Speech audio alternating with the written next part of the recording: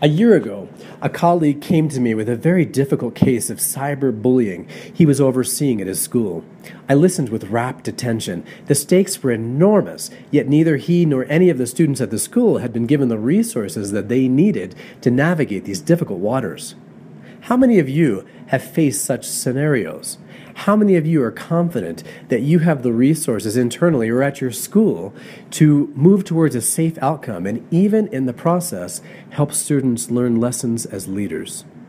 This month's EDGE interviewee, Dr. Catherine Steiner-Adair, is an expert in such matters, a research associate at Harvard Medical School and a celebrated speaker who knows our independent school cultures inside and out. She gives practical gems that can help any teacher navigate these difficult times and in the process develop leaders. Well, good morning. We're here this morning with Dr. Catherine Steiner-Adair, who's a prolific author and speaker and developmental psychologist. And Catherine, thanks so much for spending the time to be with us. Oh, I'm very excited to be with you. And you have done so much work in exactly the areas that the GCLI is focused on, namely, how do we help students to become better leaders? What are some of the things that you think about when you think about helping students emerge as leaders? Well, I guess I think about how do we help students stay connected to their own inner moral compass, and how do we help them trust their own leadership voice, and how do we help them understand really what it means to be a leader. You know, you can lead by joining with, standing against, being quiet. Leadership comes in so many different forms, and I think kids have a lot of misconceptions about what leadership is. I think schools so often have a very narrow definition of what leadership is. You can stand with, stand for, stand against, stand by, and I think the more we help kids understand that everybody has within them the capacity to lead. Leadership comes in every body, size, shape, and color, and you're going to find in yourself, as you think about yourself as a leader, all different ways in which you actually experience yourself as taking a leadership move, taking a leadership stance, being a leader, embodying leadership. I think another thing that's really challenging today is, on the one hand, there are so many cool, amazing examples of kids being leaders. The internet is so fantastic for this. You know, you can go on so many websites and see amazing, courageous, brave leadership activities that ordinary kids are doing all over the globe. And on the other hand, kids are growing up in certain social networking sites where leadership is defined actually in very contrary values, where it's cool to be cool, where you get really popular and sort of become a leader of a certain kind if you are snarky, how many likes or followers you get. So kids today are growing up with two very different extreme models of leadership. We've got Donald Trump, using social networking sites and debates to humiliate people. That's a form of leadership in our country right now. And we've got great young people changing the world. One of the things that you said to me previously was that, in your experience, students are spending an awful lot of time on the internet. Yes. And the majority of it is actually they're doing good things, but the minority, they're doing bad things. I wonder if you can speak to that. Well, about 80% of the time, and these are generalized research stats, but 80% of the time, kids are doing wonderful things online. And they're actually taking little and sometimes very big leadership moves. Kids are helping each other out. They're playing collaboratively. In some wonderful situations I've been able to research, kids are saving each other's lives because a child will post an emo quote or a lyric from a song, and a student will go to a trusted adult in their school and say, this kid posted this, I'm kind of worried, it's not like them, or this lyric is really edgy and it usually implies somebody's in very serious trouble. And so kids are stepping up and being upstanders online and through their connections online in ways that I think are wonderful. But the bad stuff that they're doing, the 2% or 10% or 20%, is really bad. And we know that there are all sorts of ways in which the human brain interacts with technology, particularly the adolescent brain, although we certainly see this behavior in adults as well, where things like anonymity and the dopamine stimulant to your brain that comes with texting, particularly texting something snarky or mean, like getting in a text war, and the disinhibition that happens with texting and anonymity, and the fact that you lose your filter and ambient awareness where you are in time and space. So kids beginning at 8 are saying things and being bold and taking risks, not the kind of pro-social risks we want them to take, but mean-spirited ones, like 8-year-olds sending texts like you, letter U, R, letter R, fat, you are ugly, you are not my friend, you deserve to die. And in my work in schools, we do a lot of work on helping kids connect who they are face-to-face during the school day, and then who they are online, and really trying to help kids be their best self in both domains. So you help the students connect to their own identity, whether they're offline or online, and you've seen good results. It's working. Well, I think it takes a lot. I think you really have to put certain things in place in your school to do this. And I think one of the biggest things schools struggle with, and this is a huge challenge, is that we are sending kids home with iPads. We're sending kids home with Google Docs to do homework. And in the context of doing their homework, they're doing some really yucky things, using racist language, misogynistic language. They're sending things like with the subject heading, "This will help with tonight's homework," and you click on the link and it's some really edgy, sadistic, pornographic YouTube tape. And then we expect kids to come to school the next day and be lab partners and work together. And meanwhile, they've had what they would say some serious drama online. And what's really tricky is that if kids were to say in most schools directly what went on online, they'd get sent home, because the language they use online is the kind of language that you get sent home for disciplinary action. A lot of very frankly racist and sexist and mean comments. And unless schools make it safe and find an educationally appropriate way to help kids actually talk directly about the language they use online, I think we are abandoning them and reinforcing a bad kind of leadership. So a lot of my work in schools is helping people rethink about advisory, and how do we make advisory a sanctuary of sorts, where kids can actually not euphemistically say things like, "Oh, I was bullied online," but really say what was said, how it made them feel, get advice from their peers, how to stop it, how to confront it, how to clean up all the litter in their relationships online. I think we're abandoning kids today when we don't make this possible. And what we see from the research is when you do create this kind of advisory in a school, it brings all this down by about 50%, which is pretty exciting. Do you find that teachers who don't necessarily have the training as counselors or developmental psychologists can be comfortable taking this on? One of the things I love about this model of advisory called Open Session, developed by Janice Tobin, is that it equips any teacher who is an advisor to hold a very meaningful advisory session. One of the hard things about being an advisor is so often advisors feel like they're not trained. Do I need to be a clinical psychologist, a school counselor? And it's a format that really empowers and enables any teacher to hold a very meaningful conversation in advisory. And what's most meaningful about it, in a way, is that the students are being their smartest self, their most empathic self, their most thoughtful self, in helping one another solve their problems.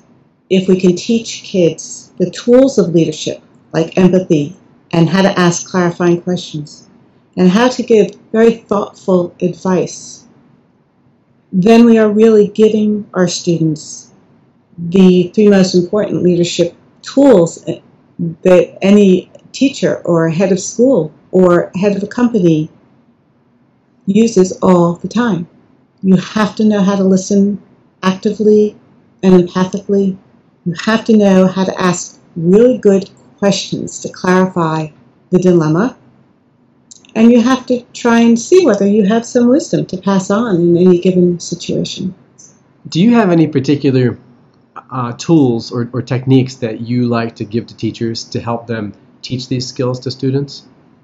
Well, one thing that I do is I'd like to teach and train teachers in open session, but there's a whole curriculum of social emotional learning, K through 8, pretty comprehensive, that I work with, that I think gives teachers, beginning with 5-year-olds, very important critical tools that in a developmentally very thoughtful way helps young people understand leadership and develop their own leadership capabilities, both in terms of their own actions and in their relationships to their peers and the world around them. One of the things I think is going on right now in education that's very exciting is that as we flip learning more to primary source, if we use technology in appropriate ways that are highly additive, we also create space and see that it is essential now to put digital citizenship, social emotional learning, leadership education in the core of a school's curriculum. Usually these things are siloed or additive or after school, or some kids get it and some kids don't, or schools have responsive classroom, which is a wonderful tool to use, but it's not as specific as teaching K through 8 every year, very specific tools for self-regulation, for conflict resolution, for stress management, for really dealing with differences and identity issues. And I think it's a very exciting moment to be an educator because we're realizing that leadership, education, and social emotional intelligence, and really drawing from the research on the brain and social emotional learning, shows us that these are the critical tools for any of our students to live into their leadership potential. You can teach content, but content alone will not create a thoughtful leader. Do any stories or examples come to mind which sort of illustrate a student or a teacher who was able to deliver exactly what you're talking about? One example that comes to my mind is how important it is to teach high school kids that supporting risky behavior is actually not the right thing you want to do, and how to give them the kind of language so they can stop a friend from doing something really dangerous. I don't care if you hate me. I don't care if you're mad at me.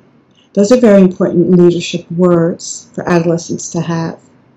I don't care if you hate me. We're not getting in the car with your best friend because he's had too much to drink. I don't care if you hate me. I know you are throwing up, skipping meals, and you're really struggling.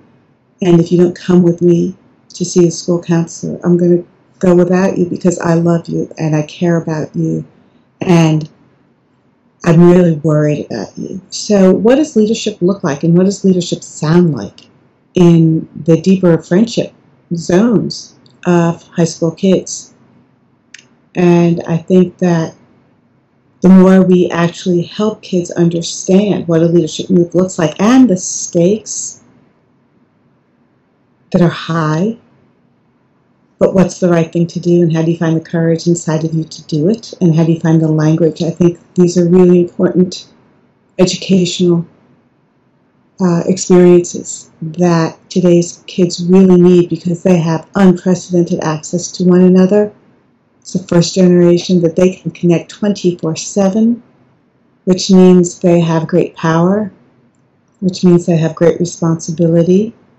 And I think it's incumbent upon us as educators to do everything we can to help them use technology and use these wonderful opportunities to be their best selves.